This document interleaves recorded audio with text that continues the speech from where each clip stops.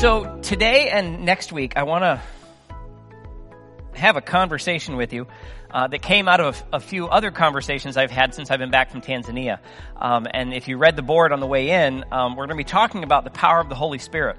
And this is not a topic that I tend to deal with a ton because I lose friends when I do this. Because I'll be plain with you. I have a non-typical view on this subject, especially as a charismatic pastor.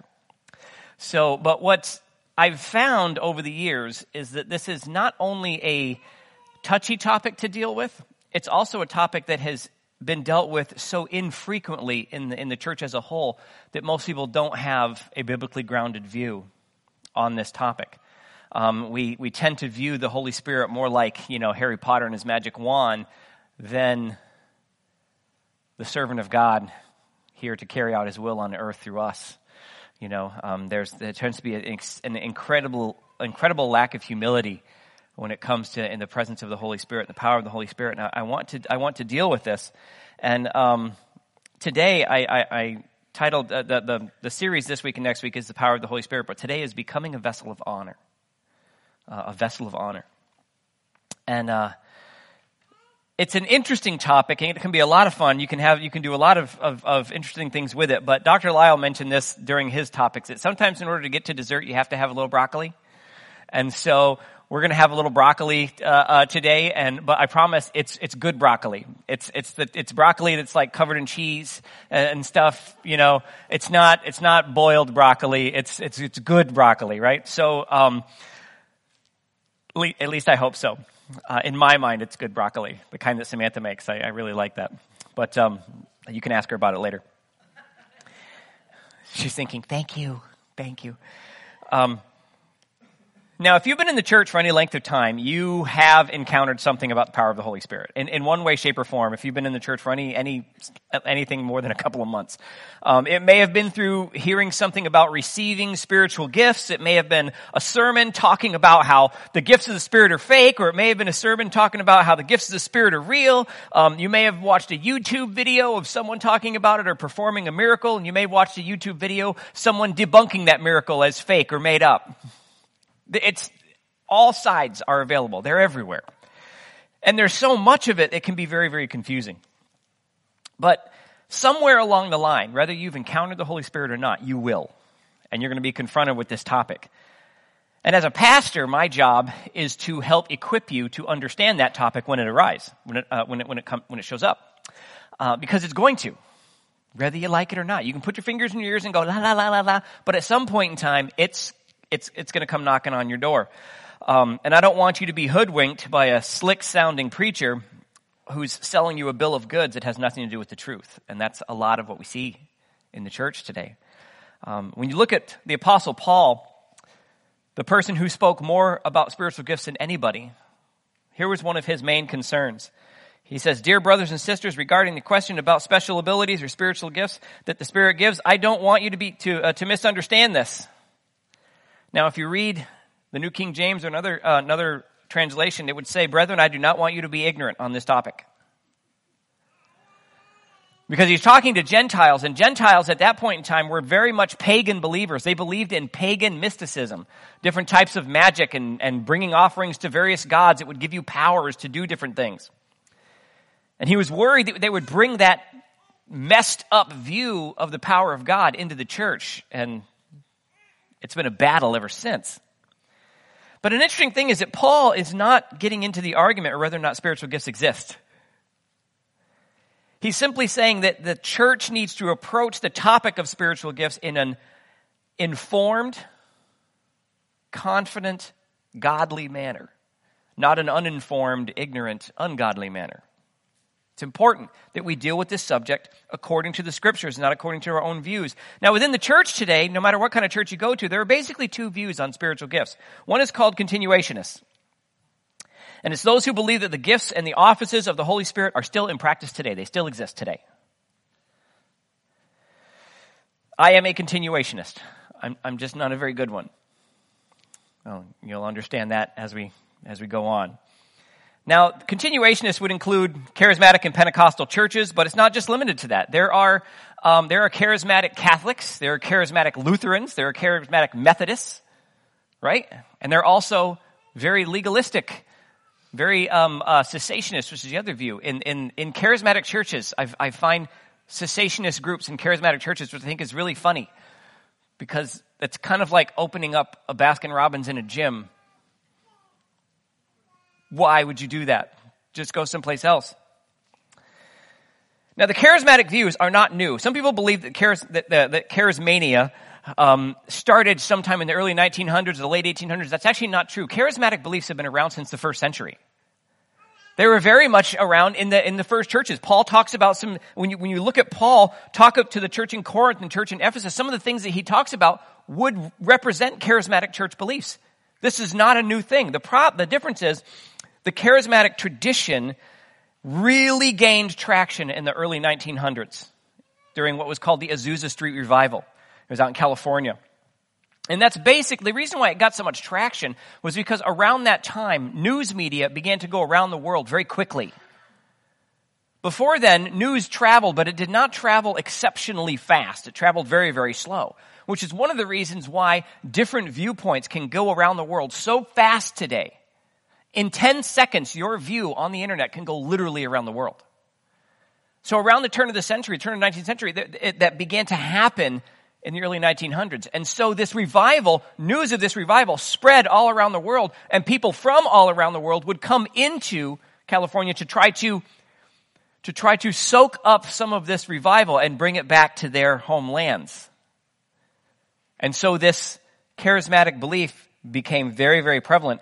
And the idea of being filled with the Spirit, which was always a conversation in the church, became forefront in the church.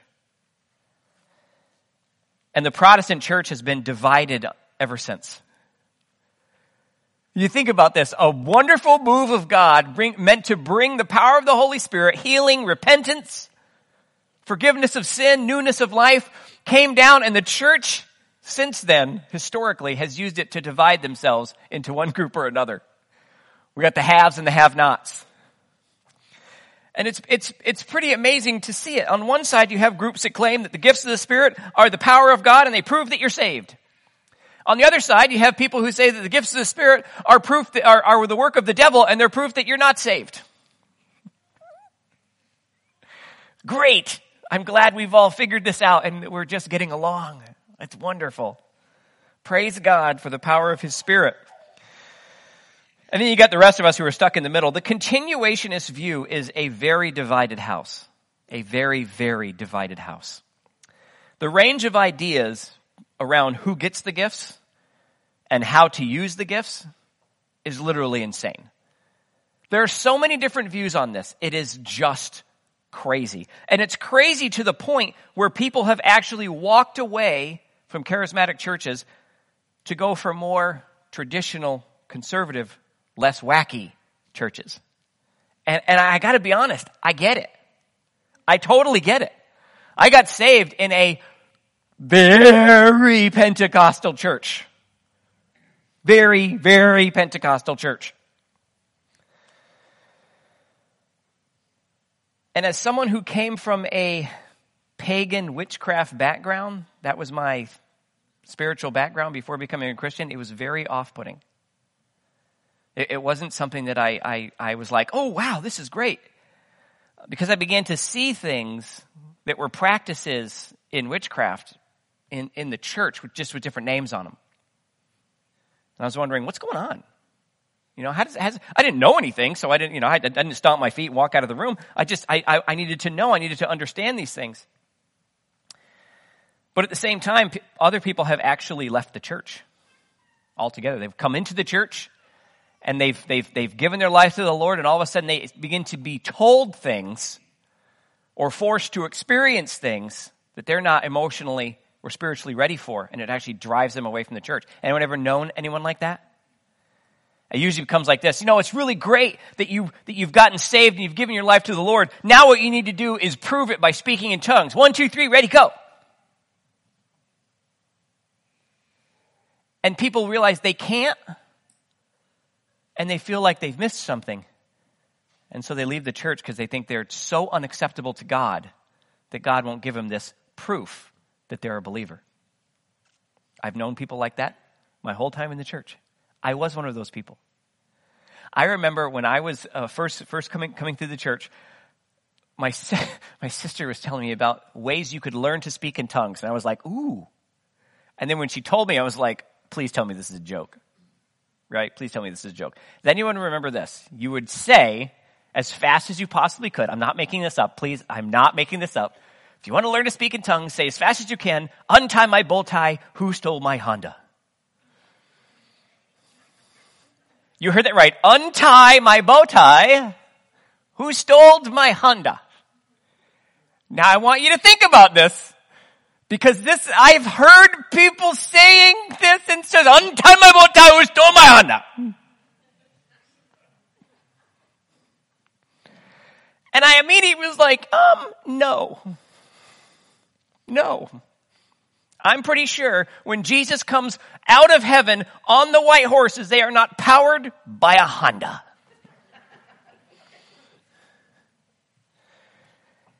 But this went through the church. There were other ones that just crazy, say Mitsubishi over and over and over again. It was so weird.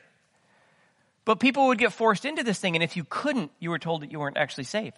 There are churches in our area that will tell you, if you don't speak in tongues, you're not actually a Christian.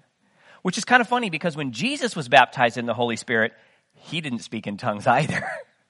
You can read about it in this book. It's called the Bible.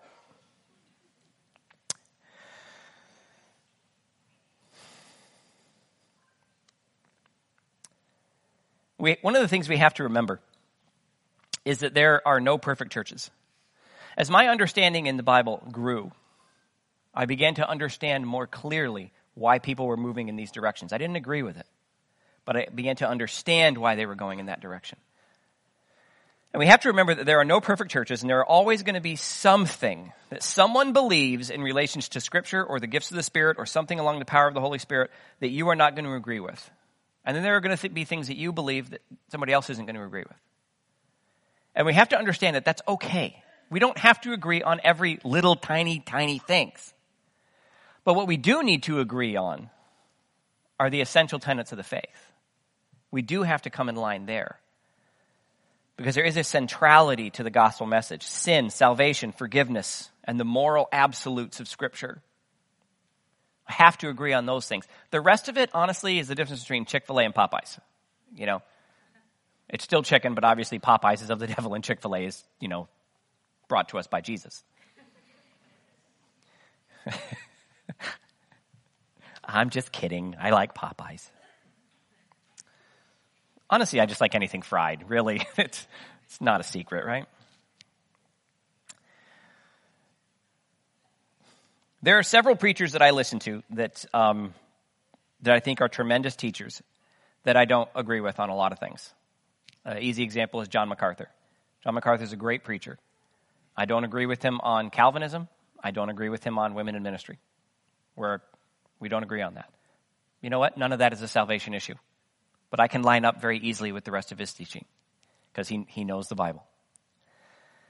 But there are other people that I used to listen to that the more I studied, the more I realized they're actually not even preaching the gospel. They're preaching a type of spiritualism and using Christian terms. I can't be in line with those. And one of the things that I've done over the last several years is I've become a voice against those people, calling out the heresy in their teaching, because it really is heresy. But we have to be very careful how we do this. Now, the second opinion, the second view on the gifts of the Holy Spirit is called cessationism. And these are people who believe that the gifts and the high offices of the Holy Spirit have ended when the original apostles died. These are more towards your Lutheran, Methodist, Baptist circles, even most typical Catholic churches. But remember, there are charismatic Catholic churches as well. So we're not, it's not exclusive to us. But similarly to the continuationist group, this particular view is also very, very divided. The definition is the spiritual gifts don't exist anymore. The offices of apostle and prophet don't exist anymore. You can still have pastor, teacher, and evangelist because we like those ones. But the other ones that are listed in that section of Scripture, those ones don't exist anymore. And the gifts of the Spirit don't exist anymore, except healing, because God still heals today. He just doesn't make people healers. Oh, and like faith and administration and charity and goodness and self-control and all those fruits. All those things still exist today, but not the ones that are weird. So the group is actually quite divided on how to make this thing happen. They say that there are no apostles today, but, John MacArthur would say there are no apostles today, but honestly, I would see him as an apostle. He would never take the title, but his position shows me that that's exactly what he is in the global church. And the fact that he won't take the title makes me want to give it to him even more.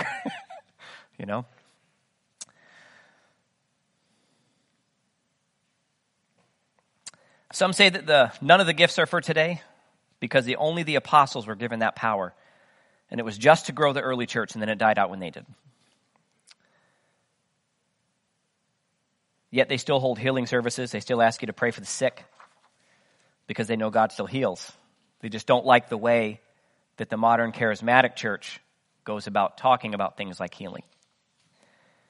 When the modern charismatic church talks about healing, we talk about us as healers, not necessarily God as the healer.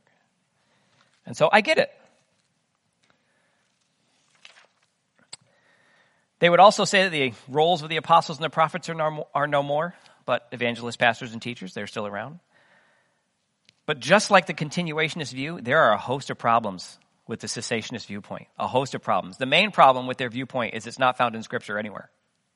There's one verse that we'll look at in a little bit. They say, see, this proves that the spiritual gifts are not for today. Until you actually read it in the context of the whole thing and you realize, that's not what it's saying. It's unfortunate, but it's there. Both sides claim to be the right ones. Anyone ever been in one of those arguments? You got two people on opposite sides of the fence and both of them are absolutely right? Brother? I love you and Jesus gives you the right to be wrong. Okay. The problem with this entire argument is that Scripture does not validate either side. Either side. Scripture does not give 100% correctness to either argument. The main issue that I've seen over the years is that the bulk of the arguments on both sides of this issue come from personal experience or long-standing denominational tradition, but not Scripture. You'll hear people say like this, I know the gifts of the Spirit are true because I've experienced them. Okay, when I was involved in witchcraft, almost all of the listed miraculous gifts that you see there, I experienced them in the area of witchcraft. Does that mean that they're true there? No. See, we forget that the Spirit of God is not the only spirit at work on earth. There's an evil that wants our attention as well, right? We got to remember this. Neither side, in my opinion, can claim clear scriptural victory. For the sake of our conversation the rest of today and next week, I'm going to focus on the charismatic side because there's no reason talking about people who don't believe it, right? They don't, and I don't have a problem with that. And I would tell you, if I was forced to make a choice to either be a cessationist that never experienced the power of God for the rest of my life, or a charismatic that mishandled Scripture, I would choose cessationism every single time. Every single time. Because at the very least, it's God-honoring. At least it's humble. So I have no problem with that side of the issue. I think they're missing out. I think they're limiting themselves in tremendous ways, but I have no issue with people who want to be there. It's a very safe place to exist. I just can't do it personally. Now, I'm definitely not a cessationist, but like I said, I'm not a very good charismatic either.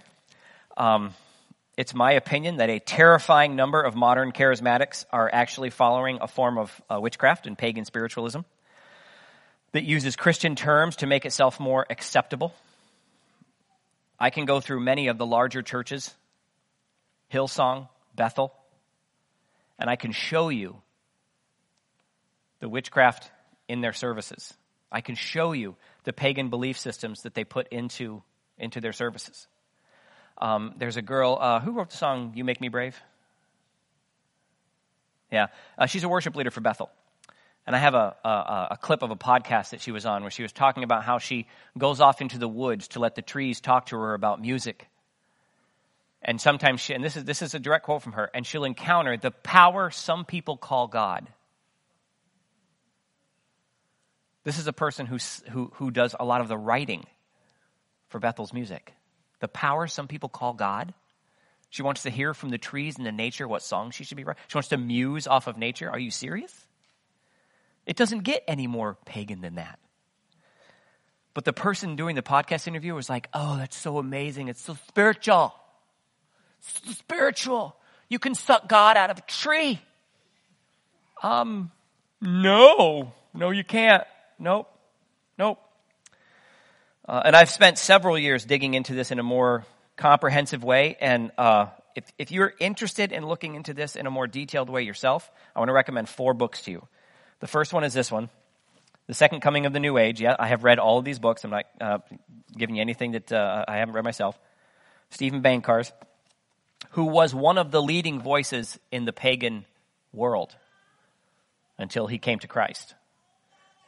And he warns you about what's happening in the modern charismatic church. It's pretty amazing. The second one is Richard Rohr and the Enneagram Secret. I've talked about this a couple times. If you know anyone who's dealing with the Enneagram, this is not a godly thing. They may put Christian terms in it, but this comes straight from, and this is going to sound probably overly weird, this comes straight from the mouth of demons, and I don't say that lightly. The guy who actually came up with it used a type of writing called automatic writing, where literally, from a witchcraft standpoint, you allow an evil spirit into you and it writes through you. And I know that sounds weird, but it is completely true and it is completely accurate. And yes, this does happen. That's where this came from. But people were just like, "Oh, it's so godly." No, it's not. The third one is a book that I actually just got. I just finished it yesterday. It's called Counterfeit Kingdom. This is a brand new book. They're pretty hard line on a lot of things. I don't necessarily agree with all the conclusions they come to at the end of the book, but the information in here is invaluable. This is phenomenal. If you don't read any of them other than one, read this one, Counterfeit Kingdom. And the last one is Narrow is the Way. And this is specifically about a movement called the New Apostolic Reformation, of which Bethel Church is among the leaders of this group. And they'll show you where they come from, what they're actually teaching, and where they hope to go. I'll warn you this way. If you actually read this information and you look into this, here's one of the things I'll promise you. You won't feel good listening to Bethel music ever again. Because you'll start to hear their theology and their music, which was the point. Bill Johnson is on video more than once saying we're using our music to deliver our message to the world. That's his goal. But we'll talk about more of that next week. So, the question for today is, are the gifts for today? And honestly, the question puzzles me. And I don't understand why believers even doubt this. There is nothing in Scripture anywhere that gives us any idea that the gifts of the Spirit were only intended for the apostles. And Scripture even shows us very clearly that it's not just the apostles that were given the gifts. So let me show you a couple things. Acts 11:27-28 says, during this time, some prophets traveled to Jerusalem, from Jerusalem to Antioch. One of them, named Agabus, stood up in one of the meetings and predicted by the Spirit that a great famine was coming upon the entire Roman world. Okay, other prophets came from Jerusalem. None of the apostles, none of the disciples were among this group, and Agabus is named. He wasn't one of the 12, and neither were the other ones. So, it's not just the apostles who were given these things. And these were prophets. They were known, recognized, accepted prophets in the New Testament. Acts 21:8-9 says, the next day they went on to Caesarea and stayed in the home of Philip the evangelist. One of the 7 men who had been chosen to distribute food, he had 4 unmarried daughters who had the gift of prophecy. I want to point out 2 things here. One, Philip, not the evangelist, not the apostle Philip, he was one of the people chosen to be deacons, to hand out food. Around the same time Stephen was chosen. 4 daughters. That messes with people's theology, because only men can do spiritual things for God. Nope. Sorry, the Bible has a problem with that. 4 daughters who had the gift of prophecy. Can't get away with anything in that house. Acts 13, verse 1. Among the prophets and teachers of the church at Antioch of Syria were Barnabas, Simeon, called the Black Man, Lucius from Cyrene, Manaen, the childhood companion of King Herod, Antipas, and Saul. I want to point out something. None of the people listed here were among the 12. None of them. Among the prophets and the teachers. And these weren't all of them. They were just among the prophets and teachers at the church in Antioch. There were more. There's nothing in Scripture that gives us the impression that the power of the Holy Spirit in the lives of believers was supposed to end ever. And the only verse that the cessationist view uses to try to substantiate this argument is 1 Corinthians 13, chapter 8. And it says, love never fails, but where there are prophecies, they will fail. Where there are tongues, they will cease. Whether there is knowledge, it will vanish away. See? The gifts are going to come to an end. Well, hold on. Knowledge is one of the things that's supposed to stop. Are we just supposed to, the disciples died and no one knows anything anymore? Oh no, the last of the disciples died. I can't do math. Abel's sitting back there going, you can't do math anyway. I do math as good as I do words. Now, at first glance, it looks like it supports that idea until you actually read the context of the passage. Listen to this. Starting in verse 1, chapter 13, it reads like this. Though I speak with the tongues of men and angels, but have not love, I have become a sounding brass or a clanging cymbal. And though I have the gift of prophecy and understand all mysteries and knowledge, and though I have all faith so that I could remove mountains, but have not love, I am nothing. And though I bestow all goods to feed people, and though I give my body to be burned, but have not love, it profits me nothing. Love suffers long, it's kind. Love does not envy, does not parade itself. It is not puffed up, does not behave rudely, does not seek its own, is not provoked, thinks no evil, does not rejoice in iniquity, but rejoices in the truth. It bears all things, believes all things, hopes all things, endures all things. Love never fails, but where there's prophecies, they'll fail. Where there's tongues, they will cease. Where there is knowledge, it will vanish away. For we know in part, and we prophesy in part. But when that which is perfect has come, then that which is in part will be done away. When I was a child, I spoke as a child, I understood as a child, I thought as a child, but when I became a man, I put away childish things. For now we see in a mirror dimly, but then face to face. Now I know in part, but then I shall know, just as I also am known. And now abide faith, hope, love, these three. But the greatest of these is love. Now listen to this. Pursue love and desire spiritual gifts, but especially that you may prophesy. He's talking to the church. He's talking to people who are gonna live way longer than he will. He's encouraging them. When you look at that verse in the context of the conversation, there's nothing in the passage that would make you think that Paul is predicting the end of spiritual gifts. He was reminding the Corinthian church that the power of God is best applied in the context of love, in selfless service to others.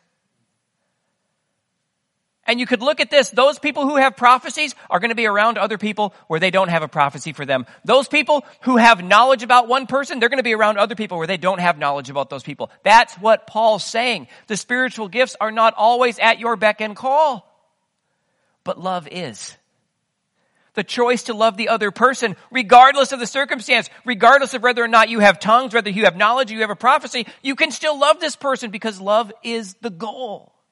That's all he's saying. And then he comes back to the end, he says, but desire the spiritual gifts. Desire the spiritual gifts, especially that you may prophesy.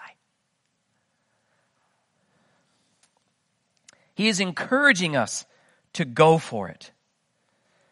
The spiritual gifts were never about what we could do. They were always about what the Spirit can do in us, through us. But that means we have to become a different type of person. We've got to change who we are from the inside. Listen to this. 1 Corinthians 12, 3 through 11 says, so I want you to know that no one speaking by the Spirit of God will curse Jesus. And no one can say Jesus is Lord except by the Holy Spirit. There are different kinds of spiritual gifts, but the same Spirit is the source of them all. There are different kinds of service, but we serve the same Lord. God works in different ways, but it is the same God who does the work in all of us. A spiritual gift is given, pay attention, to each of us so we can help each other. So let me ask a couple of really simple questions. Where does the power in the gift come from? It comes from God through the Holy Spirit, right? Pretty easy to see. Who decides when a gift is going to be given? God does. We don't order the Holy Spirit around. Can you imagine how weird that would sound? So if God is the only one who chooses if a gift will be deployed, and the Holy Spirit is the only one who brings the power of that gift, what does that make us in this transaction? We are God's Tupperware. That's it. You're a box that a present is in that will go to somebody else. I'm drinking a little bottle of water. Looks big in my hands, though. Which is more valuable, the bottle or the water? The water, obviously, right? Let me ask you something. Can you get the water without the bottle? Not much. Your hand isn't going to hold a lot. In order to get the water to you, the bottle must be created. And the bottle must be clean. The bottle must be available. You see, in order to receive the gift, both have to be there. You don't get it one way or the other. The bottle is created to be filled, emptied, and filled again. So were you. You were created in your service to God under the power of the Holy Spirit to be filled, emptied, and filled again. And then emptied, and then filled again. We are to be poured out, not filled up. But people don't like that. We think that the gifts are from us. We think that we are given the gift of a healer. God has made me a healer. Sure about that? My general viewpoint is this: the gifts are given through you, not to you. You see, if I give you a gift, if I put something in your hand and say, this is yours, do with it as you will, then you have complete control and command over that gift. That gift responds to your desires. Or to the Holy Spirit to do something. It's not going to happen. We don't order the Holy Spirit to do anything. We listen for the voice of the Holy Spirit so that we know what the will of God is, so that we may carry it out onto God's people. So many people teach that we pursue the gifts of the Spirit so that we may command in our authority in Christ what the gifts are supposed to do. We order the gifts to be released. We decree and declare in our power to release the Spirit of God onto man because God has given us that gift. Well, here's a list of gifts from Romans and Corinthians, and I want you to see if these are anything of any kind of skill level that we could develop personally. Can you go out and learn to do any of this? Let's look at this. Words of wisdom. Well, wisdom doesn't matter. It's not the person giving it, it's the person who's receiving it that's actually receiving the wisdom, right? They get the gift, not us. Words of knowledge. Well, they're given to the people who need the words of knowledge. I don't have anything for them. I don't know all the secrets of your life, but God does, and He can tell them to me, and I can reveal them to you. So the gift's given through me to you. It's not mine. How about this? Faith. Well, the gift of faith is given to the person who has a lack of faith. So if you're praying for the gift of faith, what you're telling God is you don't have any faith. So and the gift is given through you to the person who needs faith. You impart faith into somebody else's life. Healing. Healing is given to the person with the injury, not the person laying on of hands. If you find someone who's got a problem in their life and they need a healing of God, your job is to go to them and lay hands on them. Now, there's parts of the Bible that say you can dump oil on their head too, which is fun. Find someone who needs a healing, go buy a gallon of olive oil and go to their house and be like, I'm here in Jesus' name. They're probably not letting you in, just saying. The working of miracles. Who's the one who receives the gift? The person who thinks they're creating the thing or the person receiving the miracle? It's the person receiving the miracle. How about prophecy? It's given to the one listening. Discerning of spirits. That's not a gift that the person gets. The people with the gift of discerning of spirits, usually it's a burden. It's a burden. The person in my life that I know that has functioned in this gift in ways that I actually find it to be a little spooky sometimes is my wife. When she says something wrong with that person, my little antenna go up. You know, because she's always right. Which means I can never get away with anything. That's probably why God put us together. Tongues and the interpretation of tongues. Scripture tells us that tongues is for the listener, not the person speaking. Ministry is only received by the ones that you're serving.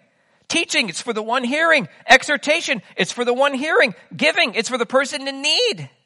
Leadership and admiration. I have the gift of admiration.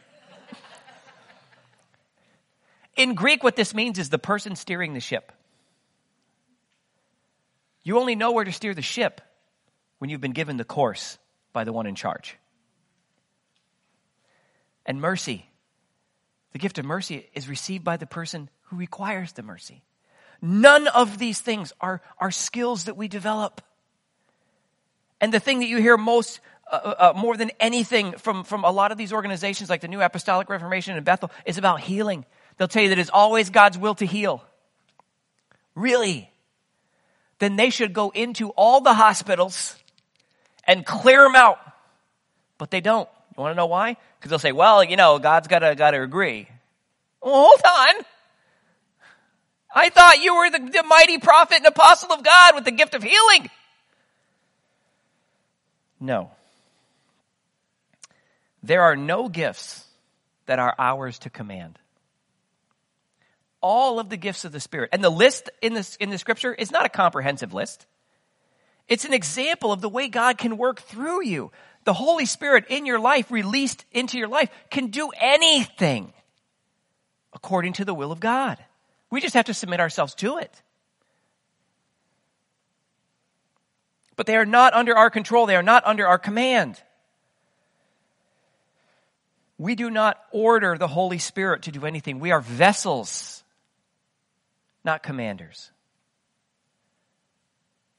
We are to be vessels of honor. And a vessel of honor is not only a vessel that's usable and available, but a vessel that is humble enough so when it does happen, they're just happy that they were involved. I'm so thankful that I got to be part of this. But this has got nothing to do with me. I'm not the one making this happen. God is the one making this happen. There are many people who claim to be healers. They've never set foot in a hospital. Cancer is still a thing, and millions of people died of COVID. Probably one of the most embarrassing, very public examples of charismatic insanity came during COVID from over 40 apostles and prophets that got online, got onto their YouTube horses, and commanded and decreed and declared that COVID was over. And you listen to all of them, and they all say the same thing. By my authority as an apostle or a prophet of God, I declare and I decree an end of COVID. And people all around the world in the church went, oh no, now I'm going to have to deal with this. And it got crazy a couple times. I played this clip before. I'm going to play it again because it's just that insane. Here is one of the main voices in the charismatic church since, I think, the 60s, Kenneth Copeland. Standing in the office of the prophet of God, I execute judgment on you COVID-19. Oh, Ramash. I execute judgment on you, Satan, you destroyer, you killer. You get out. We break your power. You get off this nation. I demand judgment on you. I demand a vaccination to come immediately. Yes. When almighty, strong, south wind, Watch his eyes. heat, burn this thing. In the name of Jesus. Satan, you bow your knee. You fall on your face. COVID-19.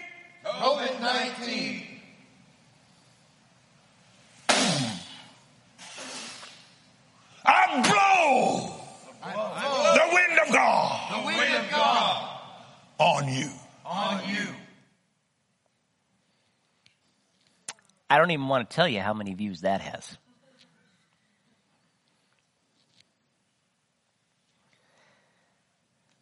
Standing in the office of the prophet of God, he declared an end to COVID and then asked for a vaccine. Something's wrong with that. You know? I declare you are healed and that the ambulance will get here quickly.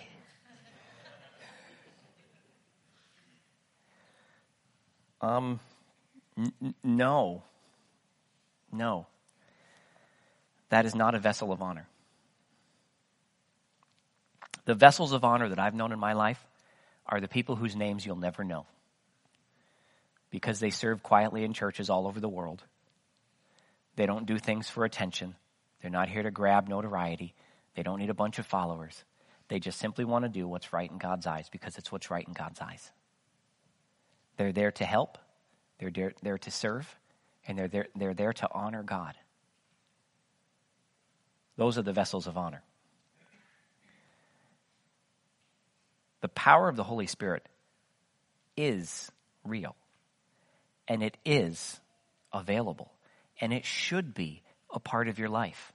You should be trying to step into whatever it is God is calling you to do. But you understand it in a very specific way. That you are not the determining factor on how the Spirit exists in your life. God is. Our job is to become a worthy vessel.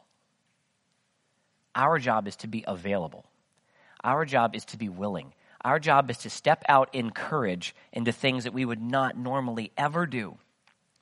I hear this from people all the time. I would love to be on the worship team. Well, show up. Well, I'd love to be a worship leader. Well, do you know how to sing? No. Are you willing to be taught? I'm just going to trust in the Spirit. Can you trust in singing lessons too? I want to be a healing evangelist. Okay, great. Do you know how to pray for people? Oh, no, I'd hate praying for people.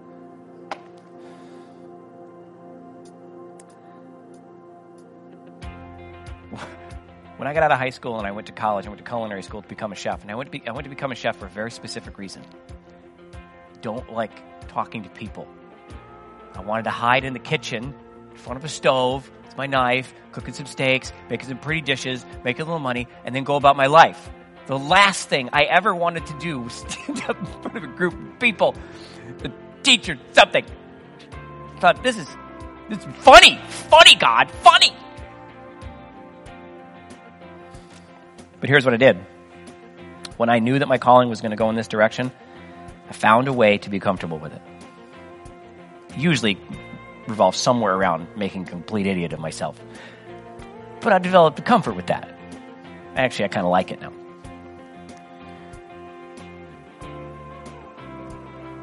You have a call of God on your life, and you need the Holy Spirit in order to fulfill that call. And if you're struggling in it, it might have something to do with the choices that you've made. I just can't get the Holy Spirit working in my life. It's not the Holy Spirit's fault. It's yours. Are you willing to step into what God has for you? That means you've got to step into things that you might not be prepared to do, that you might not feel comfortable doing, but you're going to learn to lean on the power of the Holy Spirit because He's there. God, I'm trusting you. God, I'm leaning on you. God, I'm believing that you're going to be there. You know? It's important that we do this. Otherwise, you're going to watch other people doing the things that you think you should be doing, and you're going to get very frustrated when you see it. God, why are they fulfilling my calling? It's because you wouldn't.